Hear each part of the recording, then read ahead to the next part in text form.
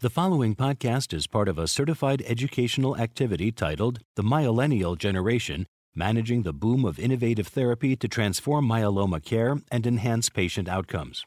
Access the entire activity and complete the post-test at peerview.com/YEF860.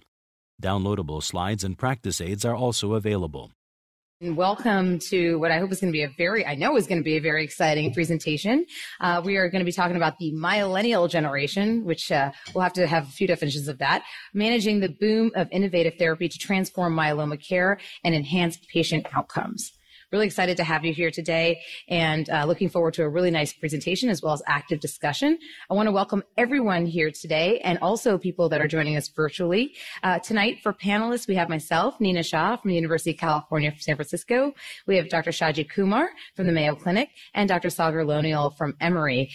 So, want to talk a little bit about making sense of innovation in myeloma care. As I already talked about, I'm Nina Shah from Department of Medicine at UCSF, University of California, San Francisco.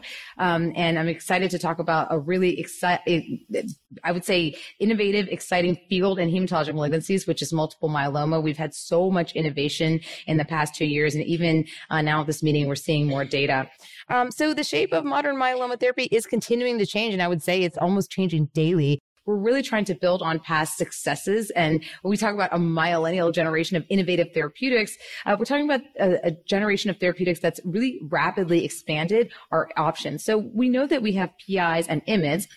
But in addition to the proteasome inhibitors and the immunomodulatory platforms, we now have additional items, including CD38 antibodies. And I would say they are now part of standard upfront therapy. We're going to talk about the data that supports that. So there's both triplets and quads, depending on which patients you're talking about. Now, in relapsed refractory multiple myeloma, we know that there are potent antibody triplets. And then there are other drugs with novel mechanism of action, for example, inhibiting XPO1. And then, of course, in relapsed refractory multiple myeloma, we have BCMA-directed options and even other targets as well, looking at antibody drug conjugates, chimeric antigen receptor T cells, also known as CAR T cells, and soon bispecific T cell engagers. So just a lot of therapy that we wouldn't have even been able to talk about 4 or 5 years ago. Really, there's been an explosion, and hopefully we can put that all into context and understand how we may use these novel therapeutics and these new platforms in this millennial generation. So the only thing that we have to think about on the other side, though, is that despite progress with these newer therapeutics, challenges remain in delivering effective treatment to myeloma patients. So we have some issues, right? People are on therapy for a long time. Maybe they don't want to be. Therapeutic attrition rates suggest that many patients are not exposed to the full benefits of the modern therapeutic arsenal. And that means that all patients are not necessarily getting all therapeutics.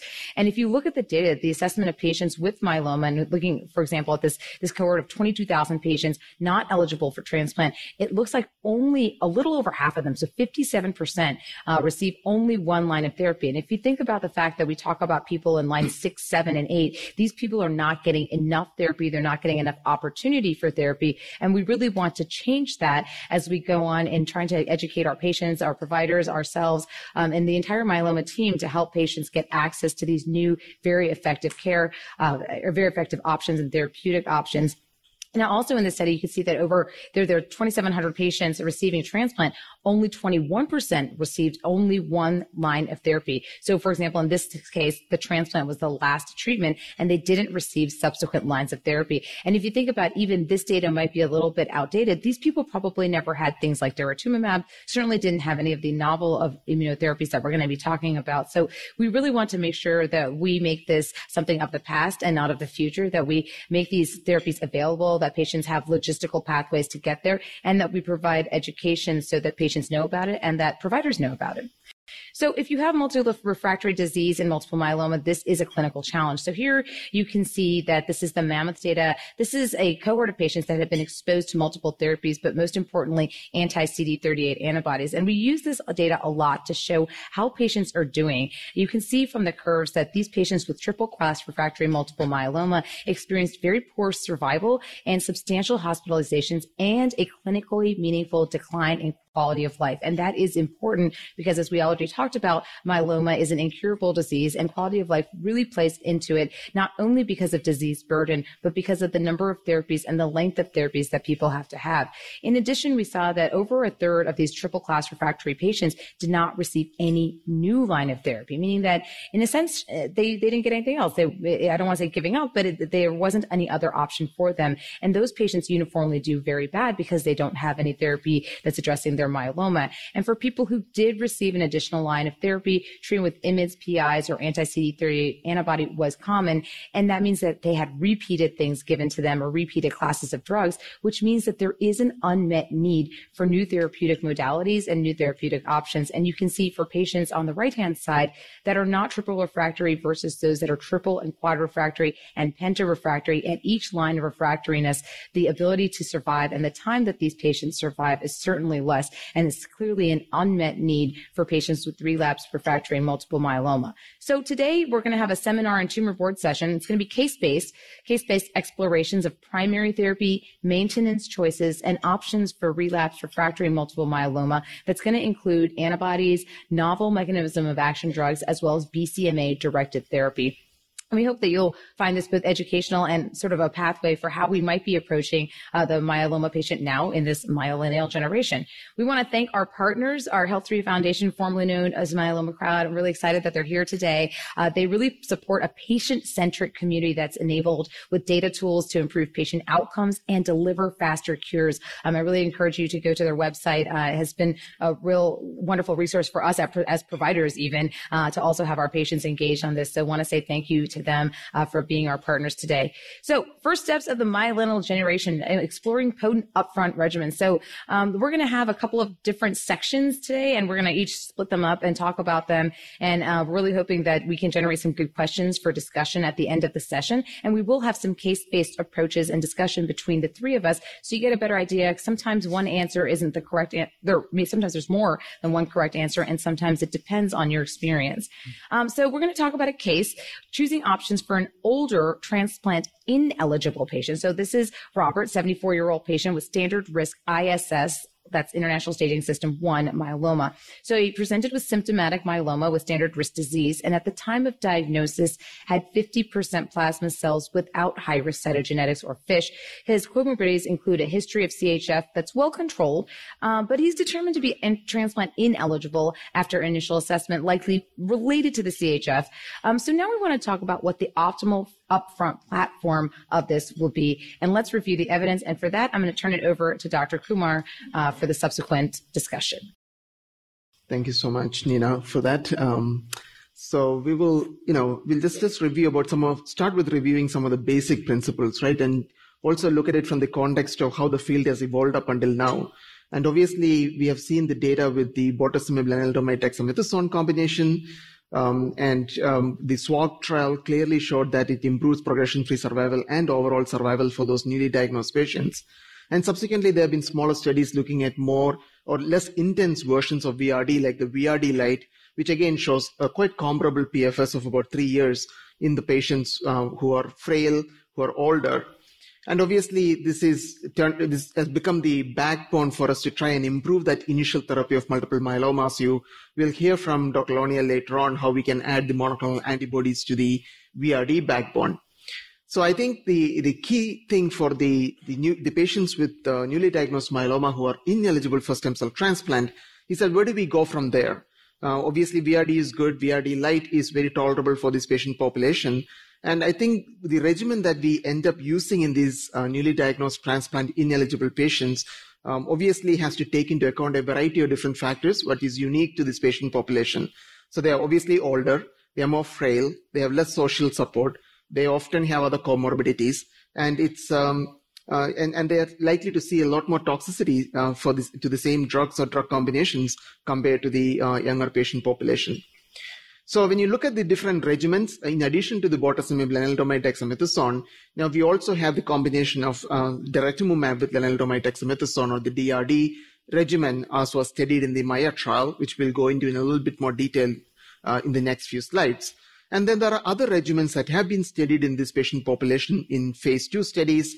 as well as in some of phase 3 trials, like carfilzomib lendex as well as ixazomib lendex has been studied in this patient population in phase 3 and 2 settings.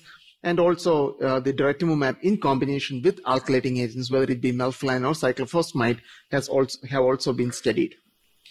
So I think the data that is really kind of taken us to the next level in this particular patient population is the data from the MAIA study, which looked at adding daratumumab to lenalidomide and dexamethasone. And as you can see here, the addition of daratumumab significantly improved the progression-free survival. But I think more importantly, it also has led to an improved overall survival. And this regimen was very well tolerated in this patient population. And one of the things that always comes up is, how frail are these patient population, and does it make a difference?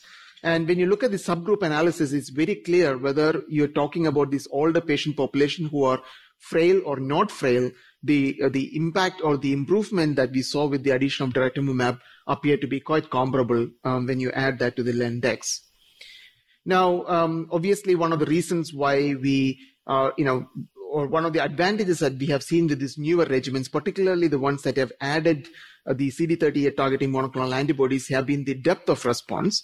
We are certainly getting a higher rates of complete response and obviously more minimum MRD negative states in these patients in these recent trials. And the same thing was seen with the MAIA study as well. A higher proportion of patients were able to get to be MRD negative, and they were more likely to stay MRD negative if they were on the daratumumab containing arm. And this obviously translated to a better progression-free survival for this patient population, particularly those patients who had their MRD stay or sustained. So clearly in this patient population, we have to take into account a variety of different factors when you decide on selecting the optimal regimen. So clearly now we have the VRD or the VRD light maybe more appropriately in this patient population. And we also have the daratumumab lendex from the MAIA study. Now, does that mean we would not use doublets at all? I think there's still some places where you might start off with a doublet at least. And if you have a patient who is really old, who is really frail, and you are really concerned whether this patient can actually tolerate 3 drugs, I think many of us in the practice tend to start off with lenalidomide and dexamethasone, obviously a lower dose of dexamethasone, give a cycle, and then see how their tolerance is, and then start adding the third drug to the combination. Obviously, it also depends on how fast you need a response, right? Obviously, somebody comes in with renal insufficiency, we may not have time to these kind of scaled up approaches, and then we might start these patients in more on the triplet right away. You also want to take into account what are the underlying comorbidities, right? So we have 2 regimens, and sometimes we have to decide between the 2, and we don't have data comparing these 2 triplet regimens in a single phase 3. Obviously, we have one phase 3 that shows the PFS for the VRD is about 36 months, and we have the MAIA trial, with the PFS that's over 50 months in that patient population.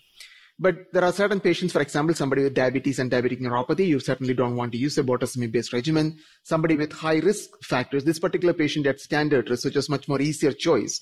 But if somebody had high-risk cytogenetics, then that may be a patient where you might want to think about using a VRD-based regimen to start off with. And if they really, do very well, you could even consider adding a 4th drug to that, as we may do in the younger patient population. So clearly now the question then comes up is, what do we do after we start these patients on the initial treatment, and how long do we continue the therapy? And maybe I will stop there and maybe hand it back to you, Nina, and see what the specific points we need to discuss as well. Yeah, actually, this is great. And I'm actually going to go back a slide just to talk about how are we determining what to do for our standard risk. So let's start with standard risk, our standard risk transplant ineligible patients. And I think the first thing is, determining transplant eligibility. We'll put that aside for the discussion because that's a whole different discussion between different providers and patients. But assuming the patient is considered to be transplant ineligible for whatever reason, what have you started to use, you personally, in the setting of being able to use any of these regimens? What is your choice right now? Yeah, I've kind of defaulted to the DRD regimen for these transplant ineligible patients as the initial therapy, except in certain situations, obviously the high risk patients in particular. Right. But in the standard risk patients, clearly the DRD is the default regimen. And Sagar, what about you? Yeah, I think I would approach it the same way, DRD for standard risk, and consider VRD for the high risk. Shaji, you bring up an important point, though, which is in some patients, we may think about DARA RVD in the older, frailer patient population. And I guess my point would be, if you think you can give them a quad, maybe they're not frail, right? Because a quad is tough, certainly, for a frail older patient.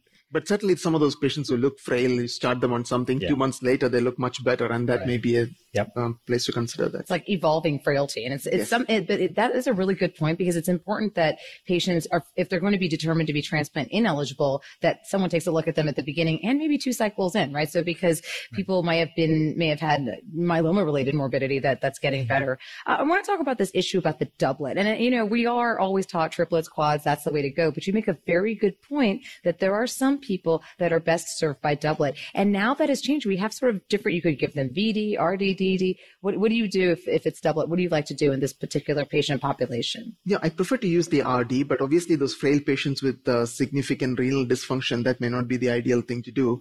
And those are the patients where I would start using, maybe bortezomib dex to start with and see how you do. And, certainly want to consider maybe even in those patients, a daratumumab bortezomib dex combination in some of those patients coming in with renal insufficiency. Right.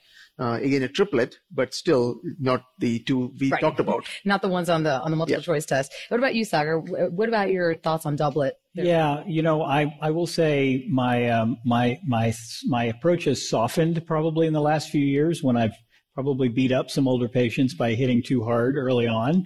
In an older, frailer patient, less for longer may be better than more for shorter.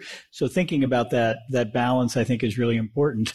I will say, the renal insufficiency case that Shaji brought up, one of the quickest ways to reverse renal dysfunction is actually DARA. And when you think about, sort of, for me, the index older, frailer patient that got DRD was an 82-year-old who sailed through DRD, had 3 daughters that were always with her in the clinic for the first year, now drives herself to clinic and is doing fine. So I think DARA is not one of those that adds in terms of intensity of therapy. Yeah.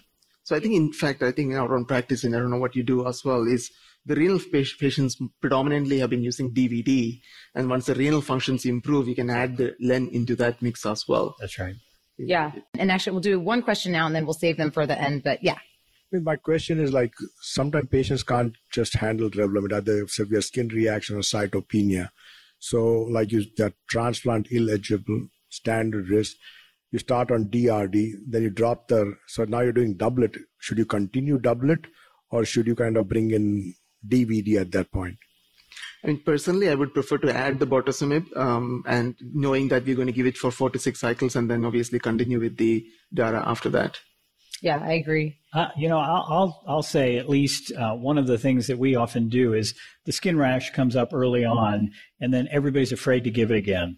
If you started at 15 or 25, I have a lot of people that had rashes that do fine with 5. And 5 may be a great dose. I mean, if you look at the original phase 1 dose escalation of len, the first patient at 5 actually had a VGPR, I think, if I remember correctly. So the lower doses can be fine. And I even go to 2.5 in the older patients just to get a little bit of that IMiD activity in there, because they may need less. Yeah. And again, most of the times you stop the Revlimid, the lenalidomide, and you come back to it at lower dose. Majority of the patients don't get a rash after that. This is assuming that this patient just couldn't tolerate at all. Right. So. Right. And actually, this is a really good segue into the next slide, which I think is, we have to talk about how we really manage these patients, right? The Maya trial did have people getting DRD indefinitely, essentially, right? Because PFS was the primary endpoint.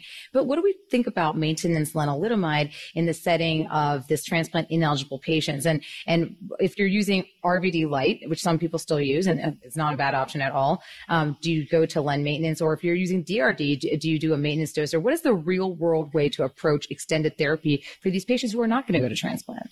That's a good point. And I think the Maya study, just by design, has locked us into using the DARA len maintenance. But if you look at the first trial, which is the RD, obviously that was len continued. Same thing with the VRD regimen, it was a len maintenance. So at some point, if I would drop the DARA first and then continue the len if I were to continue on just one drug. And somebody who started on DRD and they just cannot take both the drugs continuously, my first drug to drop would be DARA in that setting, just because we have so much more data with the longer term len. But I think one thing I do want to point out in this setting is the fact that we should consider dropping the dexamethasone after the first 8 to 9 cycles, again, based on the Italian data as well. Yeah. Sagar, your thoughts? Yeah, no, I agree. I think the use of DARA alone in the maintenance phase, to me, is a softer data. It's a data-free zone. With Len, we clearly have data. But, if you're choosing DRD because of 60-month PFS, you kind of need to continue both. And I agree, stopping the DEX makes perfect sense, but I think you want to give both if you want to be faithful to the trial. Yeah, I think what I'm seeing, and I don't know if you guys do the same, is that you get a few months. I mean, a lot of these patients, their disease burden drops nicely, very quickly. And then after, a couple cycles, maybe 8 cycles, you can really decrease that LEN dose. And you're still giving them the synergistic effects of having both drugs on board. And I agree, dexamethasone makes less sense, especially at the higher doses. I mean, I honestly sometimes don't even give more than 20 to start for some of these patients because they are more frail. So I think these are really important points. Just a real brief question about if you decide to do RVD light, how many cycles do you give before you switch to LEN maintenance alone? I try to give 12 cycles if I can, if they can tolerate it, because it's once weekly, but they're able to go on longer. But I think I'm between 8 and 12, depending upon what you can get away with. But when I do modified RVD, I do it on a 28-day cycle, not the 35-day cycle, because I can't keep that straight in my head. No other reason. Great. All right. Well, this is a really good discussion. It leads us really nicely into the next segment. So we are going to go on to the next section, and we actually have another case, a little bit different here, also newly diagnosed. This is the tumor board 2 question, choosing options for a transplant eligible patient. So in this case, Margaret is a fit 68-year-old patient with revised ISS2 multiple myeloma. She doesn't have any major comorbidities. She has normal renal function, and she's determined to be transplant eligible after initial assessment. So given the transplant eligibility, what's an appropriate induction regimen, and is there a role for a quadruplet? So for this, I'm going to hand it over to Dr. Lenuel. Thank you. And this is such a rapidly evolving area that I think it's worth spending a few moments sort of talking through where is the level of evidence. And I'm sure Nina will quiz us on how we approach it in our practices as well. But when you look at the highest level of evidence as certified or endorsed by the NCCN, RVD continues to be the category 1 recommendation of choice. There are others that you can see that are there, including KRD, DARA RVD, and even IRD. But I think if you look at what does in fact have the highest level of evidence, it is RVD based on randomized phase 3 data. Now, I want to set the standard, if you will, for where we are in 2022. And this is data that we published 2 years ago from our group, which is 1,000 consecutively treated patients who all got RVD induction, had a transplant, and then got risk-adapted maintenance. And by risk-adapted maintenance, what I mean is LEN for standard risk patients, continuous the therapy. And then for the high-risk patients, they got RVD consolidation and maintenance for 3 years. And if they were still in remission at the end of 3 years, they just went to single-agent LEN after that. And what I think you'll notice here is that the expected PFS for all patients in aggregate was 65 months. So that's 5.5 years was the expected PFS. The median overall survival was over 120 months. That's greater than 10 years. That's the longest PFS and OS reported in a large series in the modern era using great drugs like we have. And for those of you who are paying attention to the plenary session tomorrow, you will see the randomized trial of RVD transplant versus RVD without transplant. And what I think you'll see is data that certainly continues, in my mind, to really be supportive of some of the concepts that I'm showing you here. More importantly, if you look at the standard risk patients in orange on the bottom curve, the PFS is 78 months. So if you're a standard risk patient, you get a transplant and single agent LEN maintenance, that's almost 7 years of progression-free survival from the time of diagnosis. And so when people start to talk about you don't have to do a transplant, you can wait, what are you really giving up when the disease is at its most sensitive? Because we know that the PFS, at least from the IFM study, is actually shorter if you delay the transplant. So that first remission is when the disease is most sensitive. And at least in my mind, the primary endpoint in newly diagnosed myeloma should be prolonging PFS for as long as you can to give patients the best opportunity for long-term outcomes. Now, the question is, can you do better? And this is the European first attempt to try and do better. And this was the addition of DARA to VTD in the blue on the top versus VTD in the orange on the bottom. And notice that everybody got a transplant, everybody gets consolidation, and everybody in the blue curve gets maintenance. And this is where it gets tricky. Because when you start to look at long-term or even short-term outcomes like PFS, I'm going to show you where on the curve things start to separate. And I'll let you guess what happens at that time point. But I think the fact that there's a randomization between DARA alone versus observation is a major weakness in this trial. And so when I look at this trial, what I'm really looking for is depth of response before and immediately after transplant, because that's where I think DARA really has its greatest impact. I'm not sure I can use this to really measure PFS. So one of the outcomes that was looked at in this, which is actually a very interesting endpoint to look at, is the idea that whether you got DARA up front or you got DARA in maintenance, it didn't matter. The PFS was the same. And for those of you who remember the old story of rituximab, do you give it in induction? Do you give it in maintenance in lymphoma? It's the same story. You just need to get rituximab at some point. And in my mind, if you're going to give it early, so that you can have a less intensive maintenance therapy with just len alone, as opposed to giving chronic administration of DARA in the maintenance phase where you may change infection risks and other things along those lines. And just for internal consistency, if you look at that orange curve, what you'll see is that the VTD without DARA and no maintenance had a median PFS that's almost identical to all the old trials of transplant without maintenance therapy. So it's not like the orange curve did worse. It did what we used to see when we didn't give maintenance. We now know that you have to give maintenance in order to really prolong that PFS early on. So in terms of what's more relevant for us in the U.S., the standard of care is not VTD, it's RVD. And the randomized phase 2 Griffin study probably gives us a better insight in terms of what the benefit of DARA could be. And if you remember from Griffin, it was almost like Cassiopeia, RVD with DARA, transplant, RVD with DARA, and then len plus DARA maintenance. And in the control arm, it was RVD, transplant, RVD consolidation, and len maintenance. So it's a much more apples to apples comparison in terms of what DARA really brings to the table throughout the treatment cohort. And what I think you'll see here quite nicely is that at every point in the process, the depth of response is clearly higher with the addition of DARA than it is in the orange curves without DARA.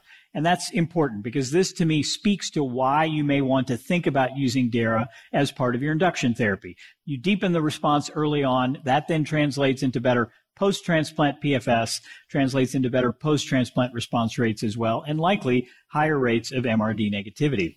And just to speak to that, again, what you'll see here is that MRD negativity clearly is better. If you look on the left, sustained MRD of greater than 6 months is almost threefold higher in the group that got DARA, and sustained MRD negativity of greater than 12 months is also threefold higher in the group that got DARA compared to the group that did not.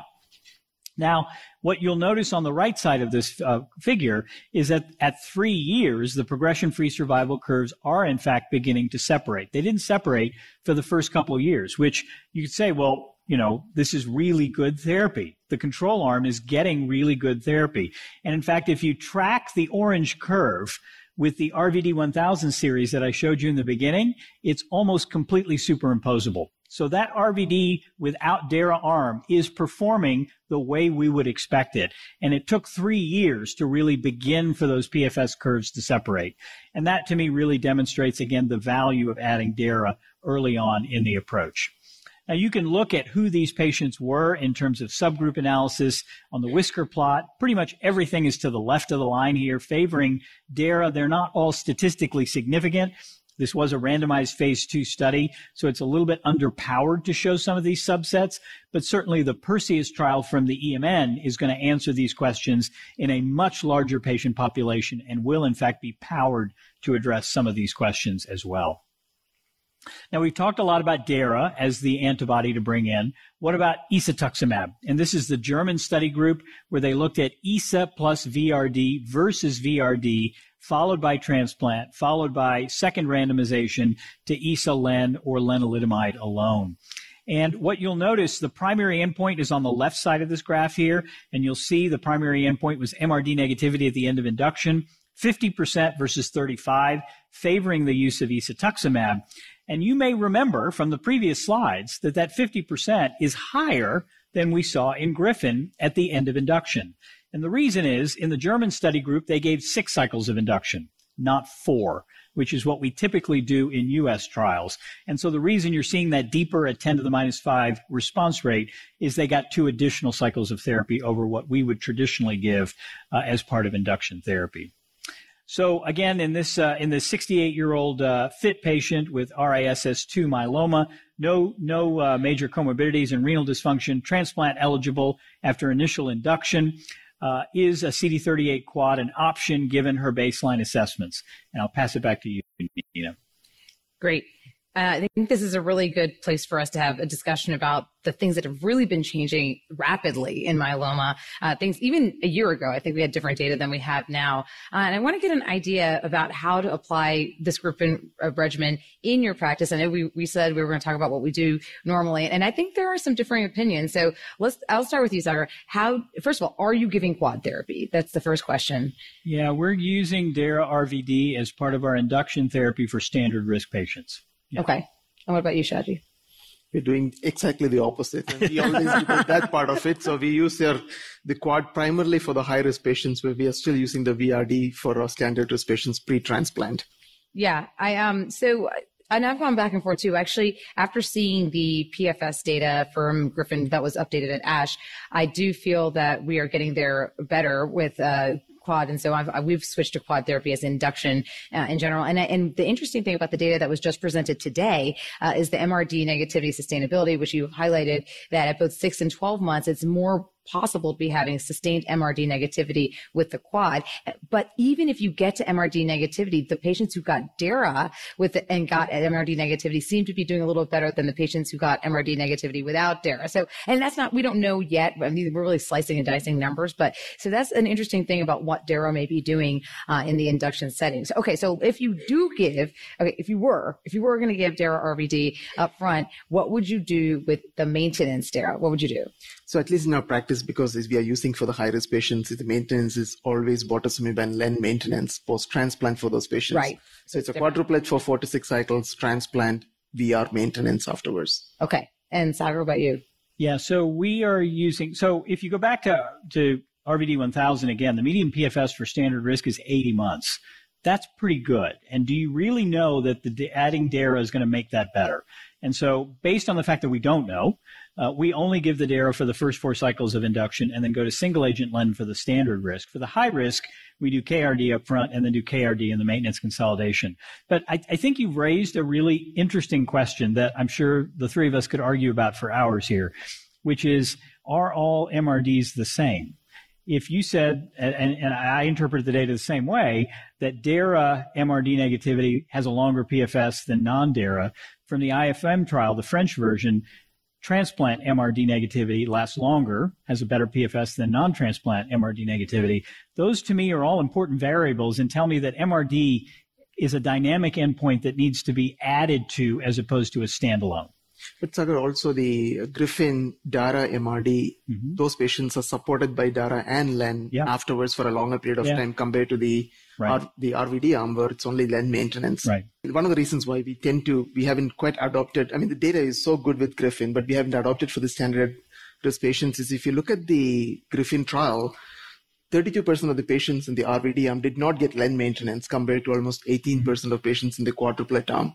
That also feeds into that difference in the PFS that we have seen so far. So it'll be, I'm sure we'll all switch to quadruplets, but we're just waiting for a little bit more data. Yeah. And there was more dropout in the RVD arm as well. So actually, because I'm a mentee of Sagar, I have thought about what we do as upfront, and he's really drilled into me that the best you do is upfront is really important. These people are living for a very long time. They're going to their kids' weddings. They're doing a lot of important things, and you want to make that go as long as possible. So that's why I'm giving Daryl and maintenance for the Griffin trial, because I feel like the PFS curves are dividing out even beyond the induction part of it. I think the GMMG data is actually very helpful to know that we are making a difference in induction. So that I'm very happy to see that with anti-CD38 antibody. But I I think that there are some benefit to having this doublet maintenance. We will see. And there are side effects of doing that. And there are financial side effects and also just some downstream side effects, but we'll see what happens. So I'm just kind of doing it like the trial, and we'll see what happens. I do think the value proposition of doublet in standard risk is that you don't give it forever. Possibly. Which is currently the way that we approach LEN maintenance. Yes. We treat until progression or toxicity. If LEN-DARA or KR is going to be used in standard risk, but it means you only need to go for 2 years. Right. That's a win, right? Well, I will say that, in the Griffin trial that they, as you know, stopped the DARA-LEN at the 2 years of maintenance, but many of my patients just continued on LEN because I am a believer in LEN maintenance. So I think you're right, we may get information about that. It'll be just that they got that extra 2 years. So great discussion.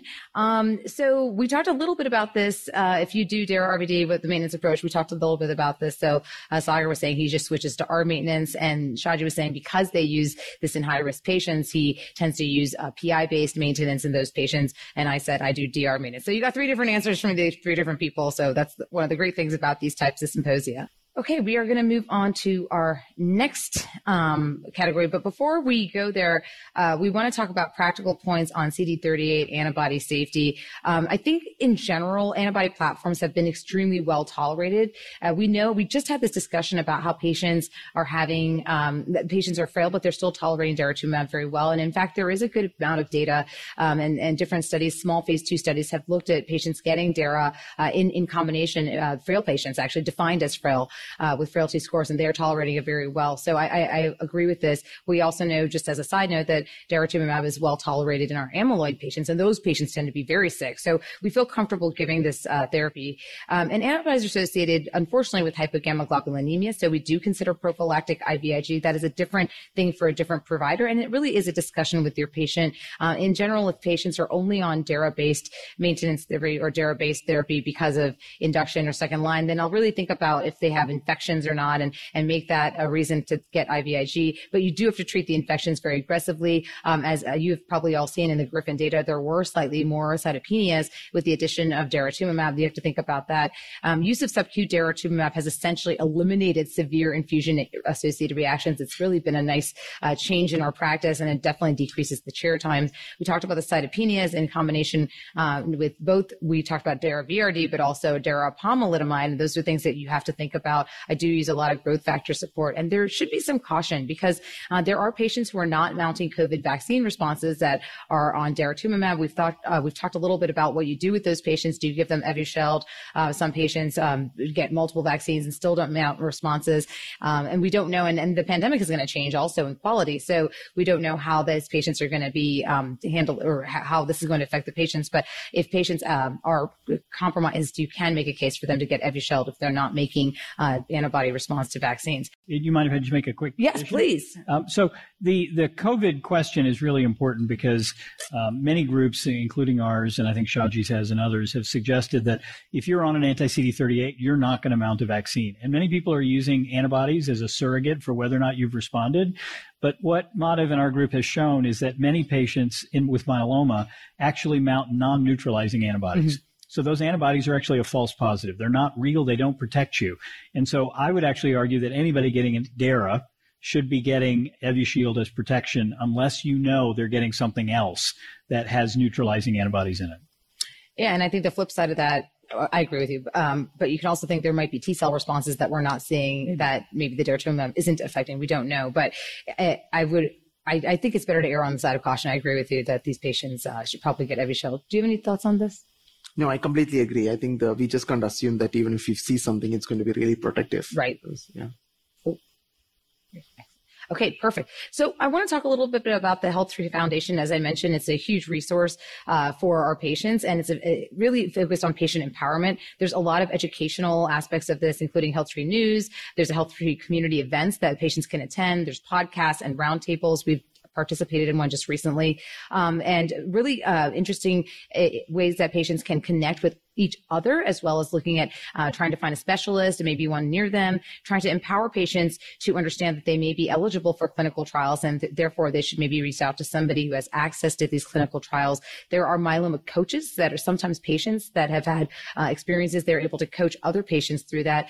There's a learning module, part of it, the University of Myeloma, which allows patients to become better educated for their own disease, and Clinical Trial Finder as well, which I think is really good for patients who may not have those resources in the community practice or whatever practice that they're in. There's also now this HealthTree Moves app to try to encourage physical activity for patients who are suffering with myeloma and seeing what they can do to keep themselves as healthy as possible for this marathon. Also journaling and social media resources that patients can plug into. So it's really a large platform that has multiple ways for patients to be educated, to be empowered through education, and also to engage their care team as well as, which is just not only their providers, but also their loved ones as well. So if you have a chance, check it out. A lot of exciting things going on there and a lot of ways that data can be put back into the system so that we can all learn from patients' experiences.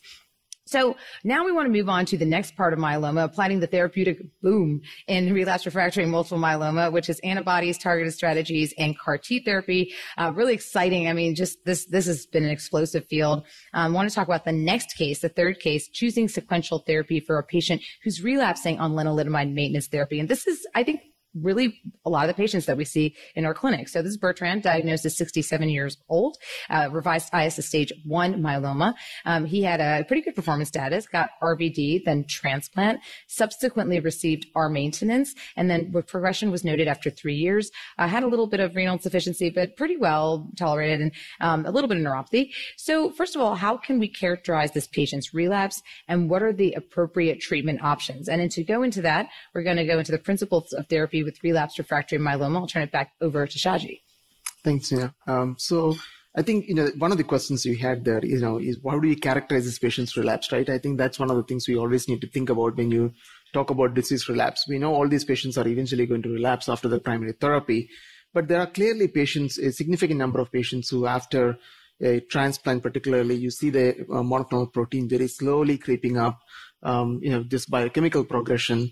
And there's always, I think there's still an open debate in the myeloma community as to what is the right time to start therapy. But I think it's important to, akin to what we're talking about in smoldering myeloma, for example. But I think it is something to keep in mind. The kinetics of the progression needs to be taken into account when we are talking about the starting therapy. And hopefully there will be prospective trials examining that question as to what is the right time to start therapy. Now, we also want to take into account a few important points that we didn't know when the patient originally was diagnosed with myeloma. One of them is the functional high-risk patient population. Now, we all have, high-risk characteristics that we can identify at the time of diagnosis that helps us prognosticate. But there are patients who may look like standard risk. You give them the primary therapy, year and a half later, they are back in your office with relapse. And those patients are high risk. It doesn't matter whether they have a genetic marker or not that tells them it's high risk. So that is something that you need to take into account when you decide on the next line of therapy. And in addition, you also want to think about the aggressiveness of the relapse, not only just in terms of the doubling time of the monoclonal protein, but also are they presenting back with end-organ damage like hypercalcemia, renal failure, and so forth. Now, a lot of patients tend to be, especially if they present with more aggressive relapse, their performance status may be poor. They could have some residual toxicity from the previous therapy they had, for example, neuropathy or cardiotoxicity that they may have developed. And that needs to be factored into what regimen you're going to use for these patients. And then, of course, for the older patients, we want to also take into account some of the logistics of getting these therapies to the patients. So, and so basically disease-related factors as well as patient factors need to be considered. Now, when you talk about the decision, what the particular regimen you're going to be using in that early relapse, you also want to think about the cross resistance across the drug classes, right? So obviously, if somebody is resistant to, let's say, lenalidomide, we know pomalidomide will work in those patients, but not the vice versa. And similarly, somebody who is resistant to bortezomib may have some benefit from carfilzomib, but the reverse is probably not necessarily always true. But either way, I think the PI resistance to one certainly increases the chance the other drugs in the same class will not work. But more importantly, I think, what are the different regimens we have? As Nina already said, obviously we have a boom in terms of all these new therapies out there. And that also gives us the options to give patients treatments or treatment classes that these patients have never seen before. So one of the things that the guiding principle that we often use is you want to treat the patient with at least a 2-drug plus steroid combination. So the triplets is the way to go. And we have seen that from multiple phase 3 trials, not only in terms of PFS, but also overall survival. And it's not just any triplet. We want to try and give them a triplet that contains drugs or preferably even drug classes that they have not seen before. Now, this is an easy thing to do when you're talking about the second or the third relapse because we have so many different drugs. So we have the PI plus IMiD combinations, which could, in somebody who has seen VRD before, we can certainly use either carfilzomib or we can use pomalidomide-based combinations. If they haven't seen monoclonal antibodies before, we have good data with combining the anti-CD38 with a proteasome inhibitor like carfilzomib and also second-generation IMiD like pomalidomide. And then we have also other monoclonal antibodies like elotuzumab. So I think the second and the third relapse, it's easier to pick a regimen where you still are able to deliver therapies that are non-cross resistant. But of course, it becomes a challenge when you go through the third, fourth, and fifth relapses. And of course, we'll hear about that, the new modalities from both Sagar and Nina after this. So what is the data that is, that kind of drives the selection of the regimen in someone who is relapsing after their initial therapy? So at least in the US practice, think about that patient in your practice who has the first relapse, right? The majority of them are going to be on lenalidomide, because they were on len maintenance after transplant, or they got a VRD therapy or DRD regimen and they continued on the len maintenance after that. Now, there are obviously trials. So the antibody-based combinations, we have trials that have looked at the carfilzomib combinations as well as the pomalidomide combinations. So here we have the CANDOR trial that looked at daratumumab in combination with carfilzomib dex. The data looks pretty good in terms of combining the anti-CD38 with carfilzomib. The triplet did very well. Similarly, with daratumumab, with pomalidomide and dexamethasone, we have the Apollo trial that again showed that adding the CD38 in that first relapse, and again, these are patients who did not see that as part of their initial therapy, it clearly makes an impact in their outcomes. And now we also have the data with the isatuximab, very comparable to the daratumumab in terms of their efficacy from an anti-CD38 strategy. You can see that both the ICARIA trial that looked at isatuximab in combination with PomDex, quite comparable to what we saw in the Apollo trial with the daratumumab. And when you look at the IKEMA trial, again, we see a significant improvement in the PFS. And some updated data shows really nice PFS with the isatuximab carfilzomib dex combination. And this is, again, updates from these same trials. With the Apollo trial, you can see that with a median of almost 2.5 years follow-up, the median PFS for the Dara PomDex was about 9.9 months. And you can also, and the responses did deepen. And when you look at the data from the the 014 trial, this is, again, a slightly different patient population, but with the Dara PomDex, again, you can see a significantly, really nice PFS with this regimen.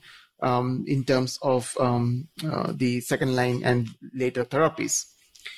Now, there's obviously longer follow-up from the ICARIA data as well, which have just looked at isatuximab and PomDex. The median overall survival with isatuximab was about 25 months compared to about 18 months with the control group. So significantly better PFS overall survival with both isatuximab and daratumumab in combination with pomalidomide, with longer follow-up from these phase 3 trials. Now, there are obviously, there's also going to be, there's been updates with IKEMA, which shows a nice PFS there of almost 42 months with the isatuximab carfilzomib combination. Now, there are other newer mechanism of action drugs. So, for example, selinexor has been combined with bortezomib in the Boston trial. So the SVD compared to bortezomib dex. And it's important to note that in the SVD arm, it was again a weekly bortezomib compared to the twice weekly in the control arm. And even with that, you can see that there's a significantly improved PFS with the addition of selinexor to the bortezomib dex backbone. And again, opens up, again, you can't compare these different phase 3 trials in terms of the absolute PFS, but certainly demonstrates activity for this oral drug, which, since there have been other combinations that have been studied, including combinations of daratumumab, pomalidomide, as well as carfilzomib and selinexor. So, again, when you look at the subgroups within the Boston trial, you can see that patients did benefit irrespective of whether they had been treated with a proteasome inhibitor before or whether they were proteasome inhibitor naive. Of course, if they were naive, they did much better. But again, activity in both these patient population. Clearly, the safety is something that we need to take into account when you use drugs like selinexor. It does cause significant thrombocytopenia as well as significant GI toxicity. Certainly, it appeared maybe not as obvious in the phase 3 trial, and especially with the once weekly regimen, it seems to be a lot better tolerable than what we initially saw with the twice weekly regimen. So obviously, we have these multiple different drugs that have been approved, and you'll hear more about the approved drugs, including the anti-BCMA strategy next, both in terms of antibodies like belantamab as well as CAR-T and the newer platforms like the bispecifics. So thankfully, we have all these different drugs that we can use one after the other in variety of different combinations to continue to control the disease for longer periods of time. Obviously, we saw, the data with median overall survival exceeding 10 years. And that's obviously a significant part of that was the upfront therapy. But it's also because we have all these other therapies that have come since then that allows these patients' disease to be controlled on a long-term basis. So maybe I'll hand it back to you, Nina, here for the discussions regarding this section then. Yeah, I mean, what you really pointed out is that we have so many options in this 1 to 3 prior line space. And yet we also have this confusion because we're changing things up. So if you had the case here, this RVD transplant maintenance, how do you figure out what you do for the next step? Do you do CD38 in combination with POM-based or carfilzomib-based? What do you do, Shaji? So I think the easiest thing is the fact that an anti-CD38 strategy should be there in that first relapse based on everything we have seen. So the question is going to be, what do you combine that with? My preference in somebody who is truly refractory to lenalidomide has been using carfilzomib if they can tolerate the DKD or a isatuximab carfilzomib dex regimen. And if they have been off lenalidomide for a while before the relapse, then it's a toss-up. But I prefer to use the POM in that setting because it's a little bit more convenient for those patients, especially when you're thinking about subcutaneous data. Yeah, it definitely is convenient for them to have that option. What about you, Sagar? So, our approach in this context has been to go to Pomdera as first relapse. And at ASH this year, Nisha Joseph looked at that data from our center and showed that if you were 3 years or more from diagnosis, the benefit for Pomdera was actually quite good. If you were less than 3 years from diagnosis and you relapsed, those patients seem to have really short PFSs, and that's where we go to the PI plus Dara in that situation. But I agree that you want a CD38. That's the backbone. And the question is, what are you going to add to it?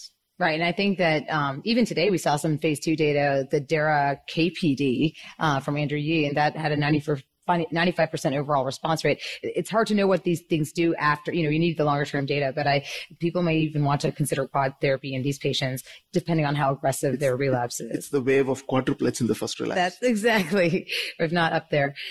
So if we think about this case again, you can see the same case. Now we're going to kind of evolve the case a little bit. Treated with RVD transplant, got Rev maintenance, now had progression after 3 years and had mild renal insufficiency. This patient actually got Dara-Pom-Dex, achieved a VGPR, but this only lasted about 1.5 years. So as Sagar was saying, this is kind of that 3-year mark where the patient could have gone either way. So only had 1.5 years benefit from the Dara-Pom-Dex.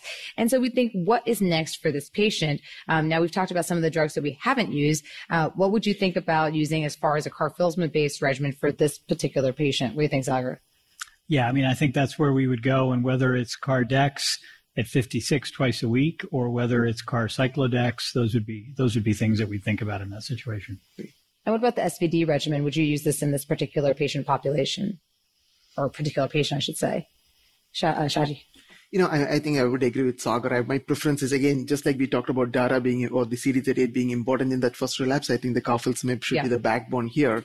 The question is, you can certainly combine selinexor also with carfilzomib. That's not an unreasonable strategy given the phase 2 data. Yeah. But certainly the carfilzomib, and then you have the options of what you add to that.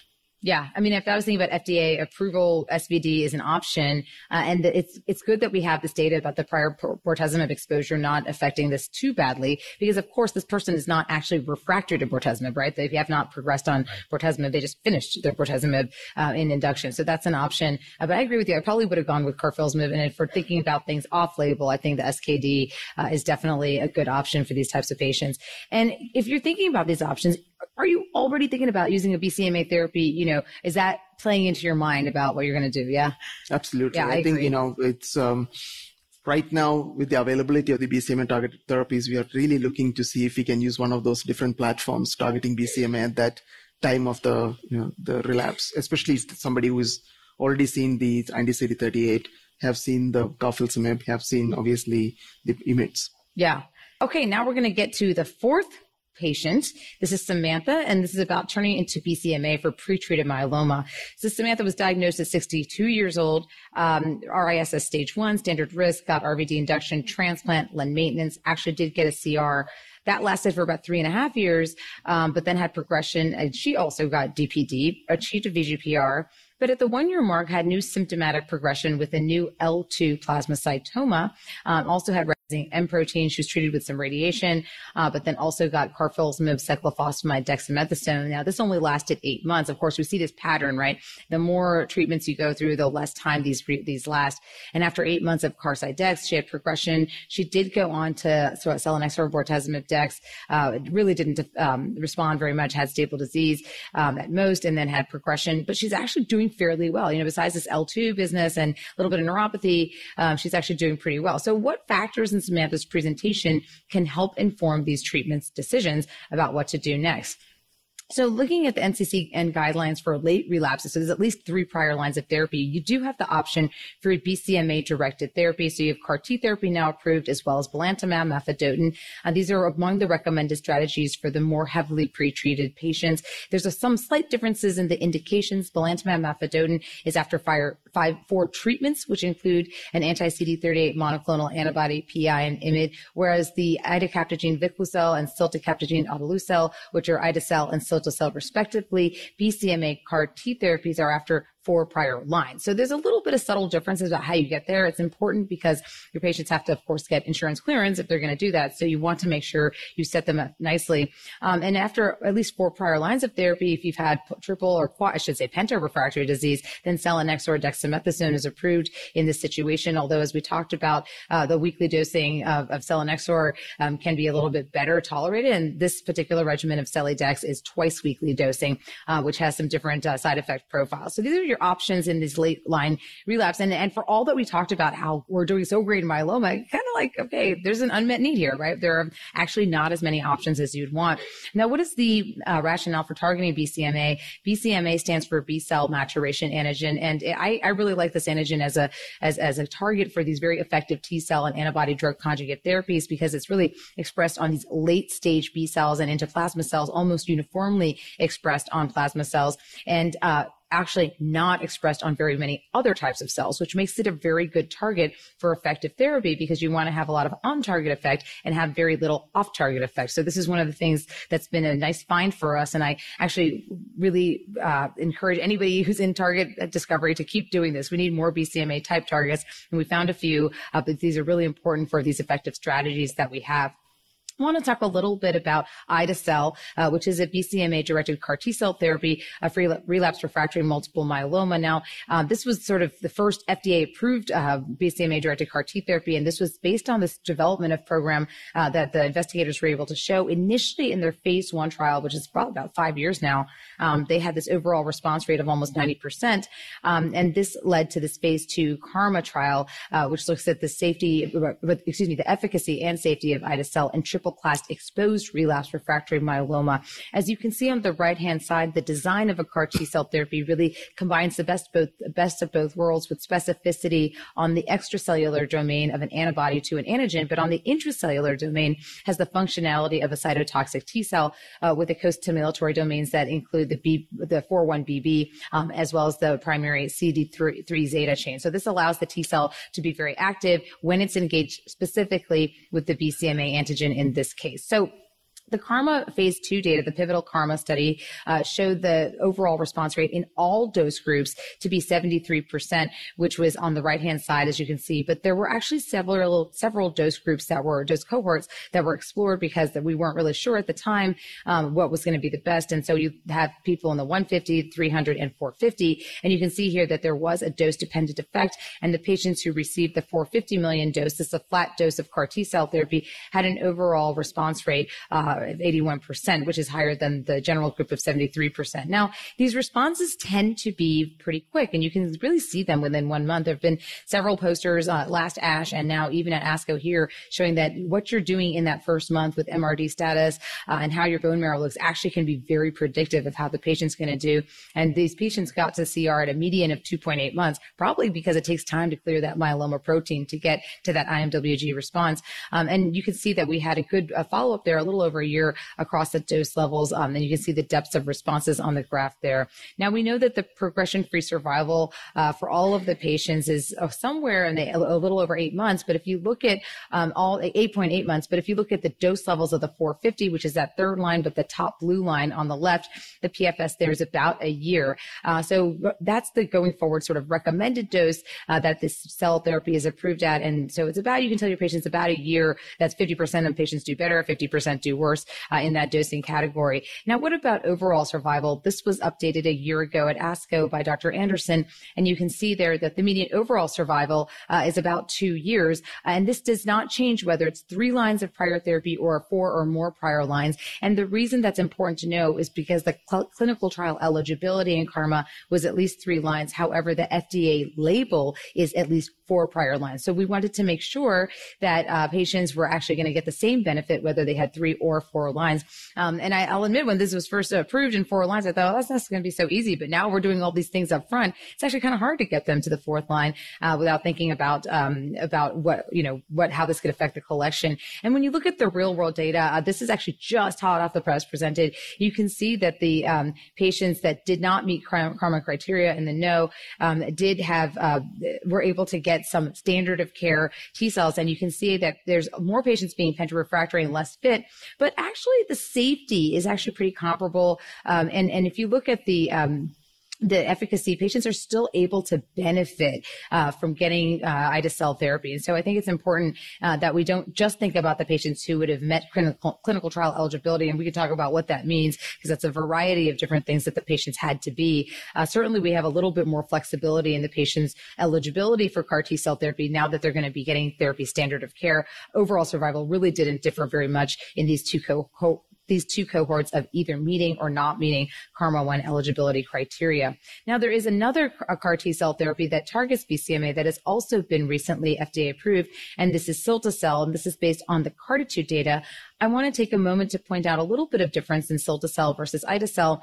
The extracellular domain of this CAR T-cell product binds to 2 different epitopes on the BCMA protein. So it's a little bit different. It may explain some differences in kinetics or may not explain any differences. We don't know, but we know that it's a different product from the KarMMa product. So cilta-cel was evaluated in the CARTITUDE-1 study, and this is testing patients who had at least 3 prior therapies, including PI, IMiD, and anti-CD38 antibody therapy. Very similar patient inclusion criteria to the KarMMa-1 study. As you can see here, the initial efficacy that was read out showed an overall response rate of 98%, which is very impressive, and more so that the depth of response also very impressive at least 95% of patients getting at least a VGPR or better. So that's a 90% reduction in their myeloma markers. Now, we again had hot off the press from this year, 2-year post last patient results. This was presented this morning at ASCO, and the overall response rate, of course, remains 98% because these responses occur quickly. And actually, 83% of patients did achieve a stringent CR with longer follow-up. We actually were not able to yet get the median PFS. I was hoping we were going to find it at this poster, but it was not there. And in fact, it turns out about 55% of patients at the 27-month mark, a little over 27 months, are still doing well, which means, we're heading into that 27, 28-month mark that we might see this PFS. We don't have the updated data yet, but very nicely, there's still being, this cilta-cel product is being explored in multiple CARTITUDE platforms, which look at both earlier relapses, different aspects of lenalidomide refractoriness, as well as looking at this as instead of transplant as well. CARTITUDE-1 has some nice PFS data. I think what you can see here, the PFS rate at top there is best for the patients who get into a really good response. Similarly, for people who get MRD negativity, those patients also do very well. I'm really looking forward to seeing how much survival we can sort of squeeze out of this product. And the reason is that it's a one-time treatment, similar to ide-cel. And we've already talked about how patients get therapy after therapy and have to get cycles and cycles of therapy. This is just one therapy. And so it's going to be really interesting for us to know whether we can give this therapy and have a long PFS or long overall survival for patients with such heavily pretreated disease, and maybe even better potentially if we use this as an earlier treatment modality.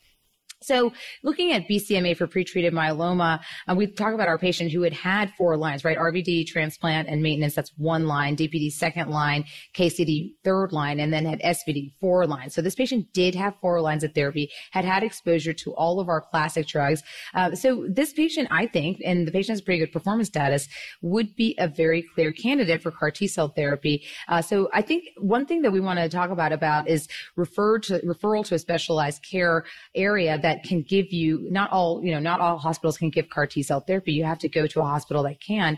And I really advocate for patients to be referred as early as possible. Of course, I love to see patients in the front line for transplant eligibility, but let's say that didn't happen and they got treatment somewhere else and they've had a progression. Even that first progression, those patients should be evaluated, I would say, at a specialty center. First of all, there might be a clinical trial of CAR T. That might be there. But secondly, you want to keep them in the mix because you want to know what they're getting next. There are some factors that might be associated with CAR T-cell therapy efficacy, and you want to keep that in mind when choosing possible therapies. What do you guys think about how early a patient should be referred to a cell therapy specialty center? Shaji? I think I completely agree. I think looking at some of the clinical trial options would certainly be something to be considered early on. But the majority of the patients are getting treatment in the community, and sometimes it becomes, you have to factor in the patient convenience going to a referral center. But certainly, I think it's a discussion you need to have probably at the time of that 3rd relapse, at least 2nd to 3rd relapse. So. Yeah. What about you, Sagar? Yeah, no, I think the same point. I do think there's value in having touch points with a big myeloma center, early relapse, mid, late, to sort of make sure that we've got the best optimal salvage therapies for them available. But before or as they're starting 3rd line therapy is a good time to check in with the cell therapy center. Yeah, and I'm really getting to changing my practice that we get to the 3rd line and I start getting them evaluated in a way for CAR T, because I know as soon as they progress to go to 4th line, you don't have to have these patients actively progressing to get CAR T therapy. That's actually not in the label. So they could be on 4th line therapy, get their disease controlled, and that might correlate with better response, and then get to the next therapy, which would be CAR T, if there's a slot, which is also a challenge sometimes for us. So want to think about different general principles of CAR T therapy. So for ide-cel, the recommended dose is somewhere between 300 and 460. We really try to get to that 450 dose. As we were talking about, we really want to get patients referred to a certified healthcare facility that is able to give this cell therapy. That's true also for cilta-cel. And there, the dose range is 0.5 to 1 times 10 to the 6 T cells per single dose infusion. And in this situation, they also have to be referred to a specialty center. We think about for ide-cel not using the leukodepleting filter. That's true for most cell therapy products. You want to make sure that they're going to be able to get their cells. They're not going to be filtered out. Most cell therapy products also require pre-medication. We usually use something like Benadryl or antihistamine and Tylenol. We really try to avoid the steroids. And then we also think about how do we manage these patients sort of peri-CAR T. So we talked about already that in both of these situations, they would have to go to a certified center. And how much of this can we do outpatient versus inpatient? all of these CAR T cell therapies do cause CRS, or cytokine release syndrome, and that happens between 84% for ide-cel and almost 100%, 98% for or 95% for cilta-cel. So these patients are probably going to get CRS. The timing is not necessarily clear. Seems to happen a little bit earlier with ide-cel versus cilta-cel, but they have to be monitored. And depending on what kind of structure the hospital has, they may be able to be partly outpatient, but partly inpatient with a quick pathway to get admitted. All of these have a REMS program. You have to make sure that you've registered and you've done training, that the staff has done training. You have to look for later toxicities, which may include things like neurotoxicity, which tends to happen generally a little bit after CRS, and something we've called a macrophage activation-like syndrome, MAS-like syndrome, where there's clearly an inflammation or inflammatory pattern in the bone marrow, causes some cytopenias, elevated ferritin, and these patients may be at risk for prolonged cytopenias, which may be a side effect of getting this very effective therapy. So again, have to talk with your community provider, not only to get the patient referred, but also to manage the patient afterwards. Also some IVIG, et cetera, prophylactic antimicrobials. All of these are things that to be considered for a patient who is going to consider going to CAR T therapy and has undergone CAR T therapy. Thinking about CRS and ICANS with BCMA CAR T constructs, as I pointed out, CRS happens almost uniformly for cilta-cel, 95%, ide-cel, 84%. Pretty much, they're variable, and I think there's some differences in kinetics between these two products. Median time to onset for cilta-cel, 7 days, and 1 day for ide-cel.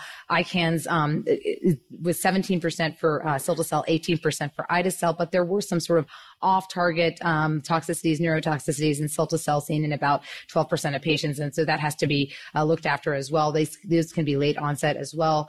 Infections are there. Of course, when it's fever and cytokine release syndrome, it's hard to know what the difference is, but there's significant immunocompromise that needs to be managed both from a preventative aspect and an aggressive early management. And again, cytopenias, delayed neurotoxicity, this can happen. And we have seen the delayed neurotoxicity in the cilta-cel program, and microscopically, I would say, in the ide-cel, but this is definitely a signal that we saw in the CARTITUDE-1 platform.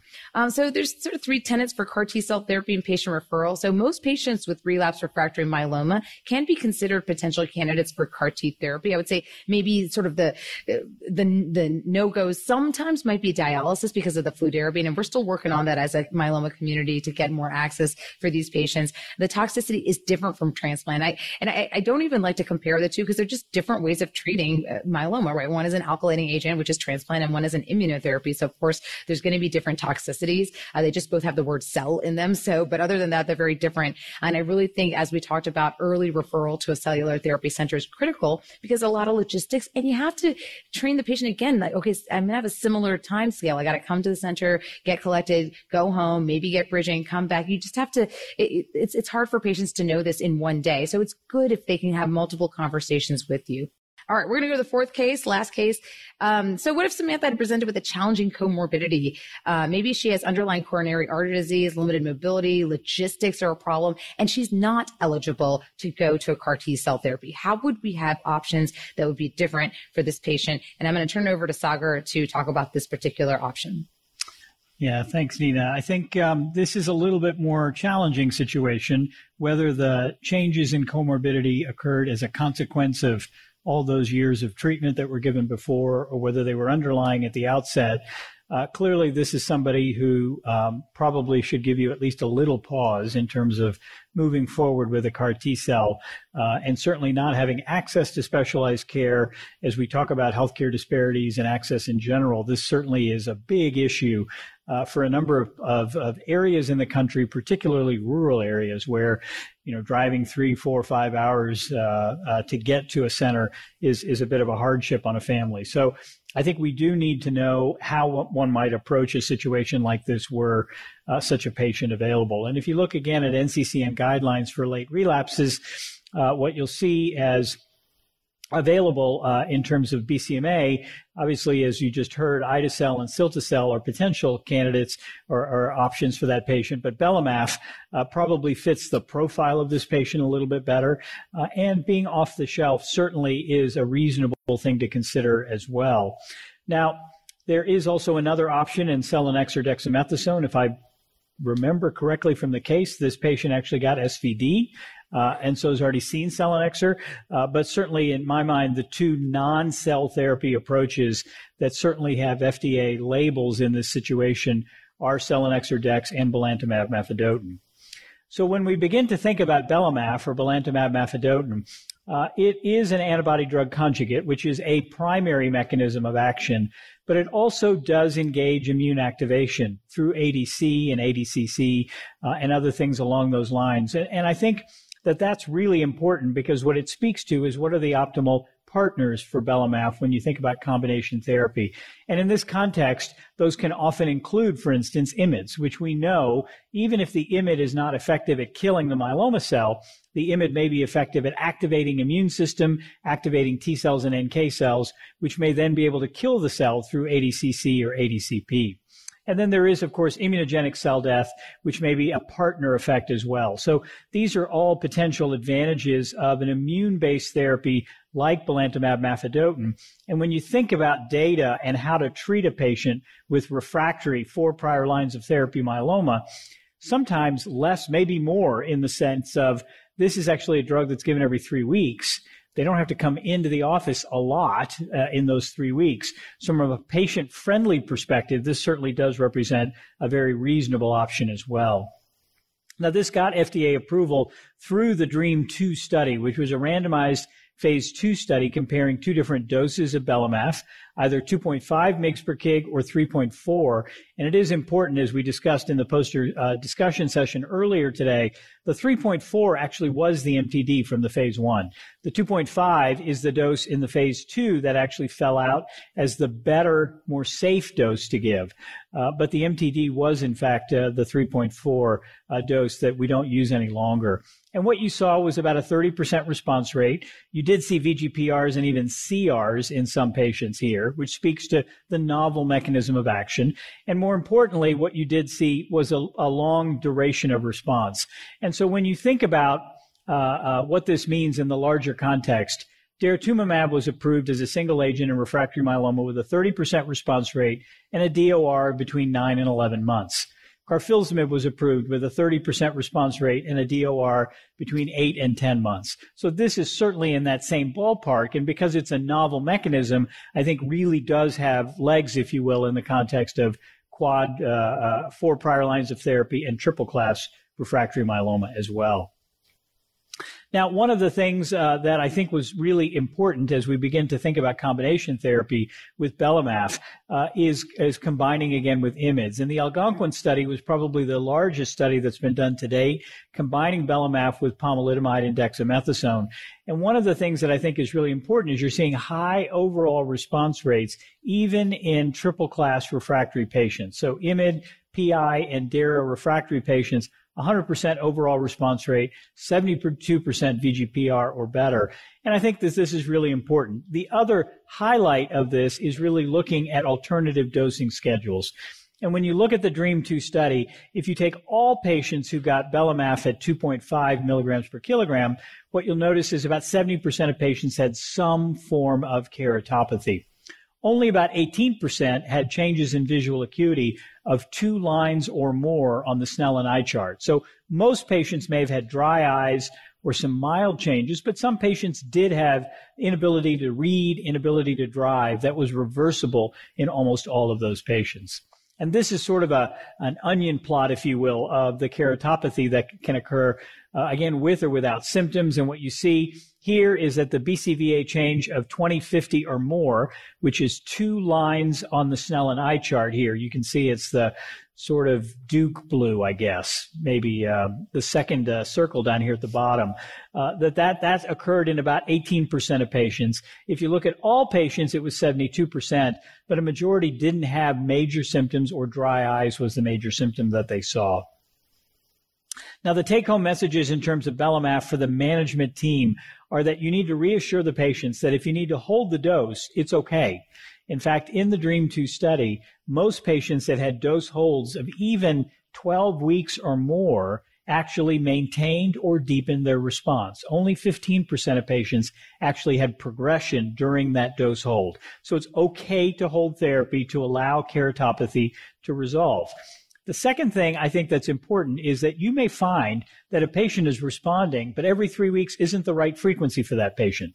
And so it's okay to say, every time I give 2 doses in a row, I end up having to hold the 3rd dose. So maybe I need to dose that patient every 6 weeks. Maybe I need to dose that patient every 4 weeks. Maybe I need to think about dosing every 8 weeks. Those are all things that are being looked at in combination trials, and really maybe things that you learn from patient to patient that helps you manage that patient in a way that gets efficacy of the drug, but at the same time reduces dose holds or modifications because of developing grade 3 keratopathy. I want to talk a little bit about bispecifics therapy, and I think, Sagar, you're talking about this one, right? Okay, great. Yep.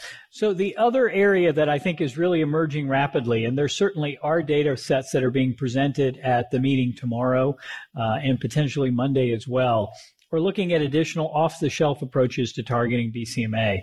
And these really involve the bispecifics. And I'm sure you've heard all of us talk about the later patients are in their treatment, the less healthy their T cells are. But the bispecific data really almost speaks in the face of that not necessarily being accurate. Because what we're seeing with the bispecifics, whether it's teclistamab or elranatamab, or there are 3 other bispecifics in development in myeloma, all targeting BCMA, they all have response rates of over 60% in the context of unhealthy T cells. And so I think we really need to understand what are the optimal ways to use this. As you can see, their main mechanism of action is bringing a T cell right next to a myeloma cell.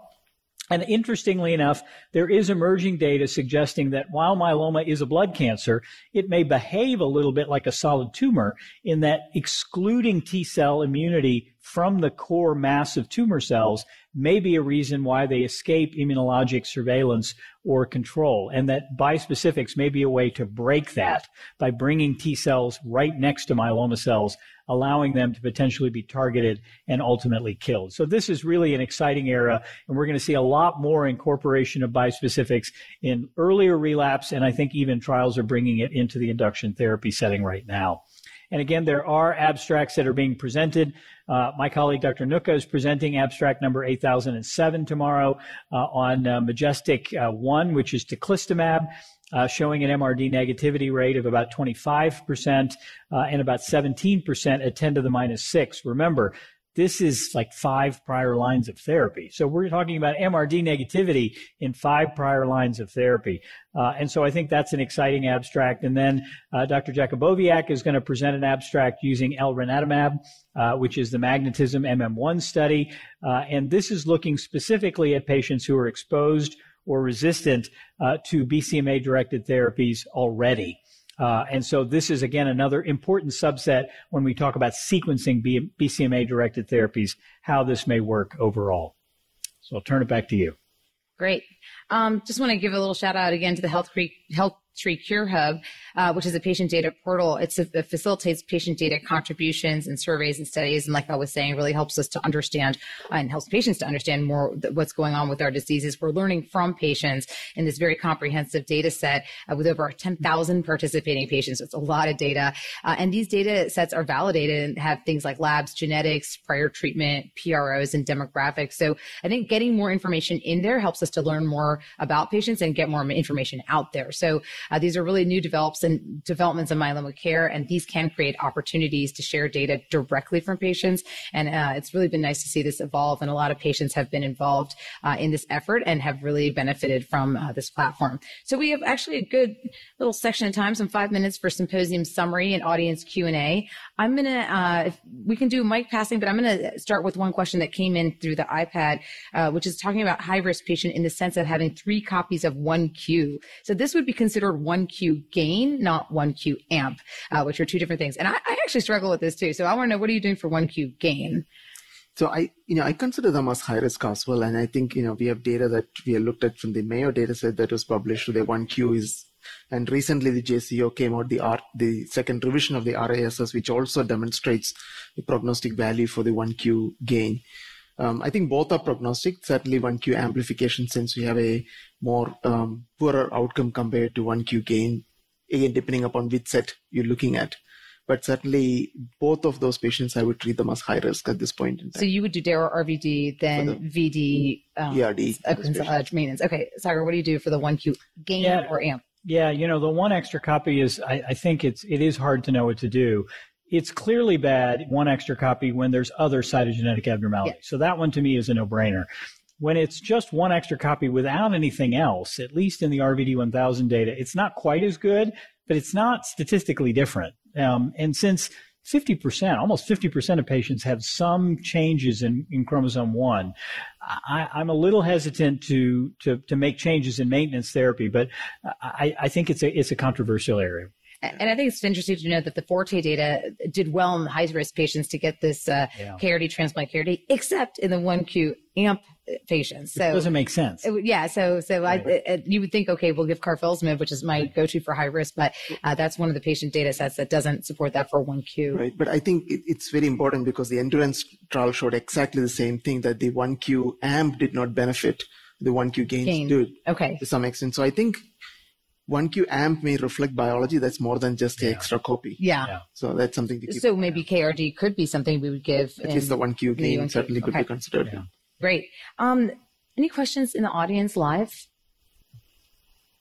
Don't be shy. Okay. So what are you most excited about in the future treatment of myeloma? Give me like a 5-word answer. So I think the most exciting thing is getting the immunotherapy to the first part of the first-line therapy. I think is going to be the biggest change in the next 5 years. All right.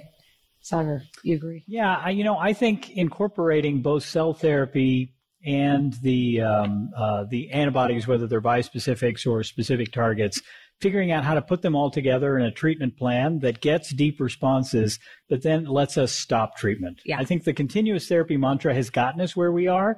We need to challenge ourselves to do better. I agree. I think having seen patients go 3 years after CAR T therapy reminded me that people actually have a life outside of myeloma. And if there's something we can do with bispecifics and our novel therapies to make DEX-free upfront therapies or second-line therapies, it'd be great. I really think that there are a subset of patients for bispecifics that should not get indefinite therapy. And that's the place I really want to do more research about stopping therapy, because I think the T cells do get exhausted. And so it'd be good if we could have maybe 8 cycles in your first line, and that's it. We'll see what happens. So I really encourage novel clinical trial designs for all of us to think about these things. Do you have a preference of CAR T versus bispecific? I think the CAR T results are really outstanding, but the problem is the majority of our patients cannot access that at this point. Right. So access wasn't an issue. Access is the issue. Yeah. I think in that setting, I see the bispecifics really filling in a gap once they get to be approved. Okay. Sorry. Yeah, I know you always say they're one and done, but they're one and done until they're not. And unfortunately, there's no plateau on that curve. And so it's not ALL and it's not diffuse large B-cell lymphoma. So I think putting the two of them together, giving a CARB and then following up with a bispecific if they're not in MRD negative CR, that's a way to sort of get longer progression, maintenance, if you will, and lets you deal with the fact that they don't have long persistence. Yeah, actually, I just saw this poster from the Mayo. Really great data from you guys about MRD negativity and getting that within the first month. And you don't get there, those people should go on clinical trial. And I think that's really great data that you guys have. With that, any other questions in the live audience? Yes. So now in community setting, they are offering us that commercial availability of MRD testing. So if I have a myeloma patient, I do MRD. So how often I do it? MRD negative once is good enough, or means like, can you expand on that? Means, or should I change treatment if I don't achieve MRD negativity? Yeah, these are very important questions, and I think we struggle with not having a lot of data to support using it as a tool to change therapy, right? I think it's a great prognostic factor, and I think when you we don't routinely do MRD testing necessarily in all the patients outside of clinical trials. I think clinical trials is where we're going to learn a lot from them. In our own setting, where we use the data mostly for the MRD data, the patients with high-risk disease, where we see that, again, without prospective data, but just based on the fact that the patients who have high-risk disease, who don't get MRD negative, have really poor outcome. Those patients, we tend to often change therapy or try to deepen therapy, intensify therapy if they don't get to be MRD negative. What are the time points to do it? I think these are the time points where you might be already pre-planned change in therapy, right? You're going from post-transplant, you're starting maintenance. That may, in a high-risk patient, if you're MRD positive, that may be what may make you decide to give few cycles of consolidation and then go to maintenance. So I think points of pre-planned change in therapy would be the best place to do MRD testing right now in the standard of care scenario. So great. You wrote the paper, so I'm not going to disagree with you. That's right. You're the expert. Great. So this has been a wonderful symposium. Thank you so much for being engaged. It's been a great discussion with Shaji and Sagar, and we want to say thank you for joining us. This activity is certified by PVI, Peer Review Institute for Medical Education. This activity is developed with our educational partner, HealthTree Foundation for Multiple Myeloma. Remember to download the slides and practice aids. Thank you for listening. Download materials and complete the post-test for instant credit at peerreview.com/YEF860. This activity is supported through educational grants from Bristol Myers Squibb, GlaxoSmithKline, Janssen Biotech Incorporated, administered by Janssen Scientific Affairs, LLC, and Karyopharm Therapeutics.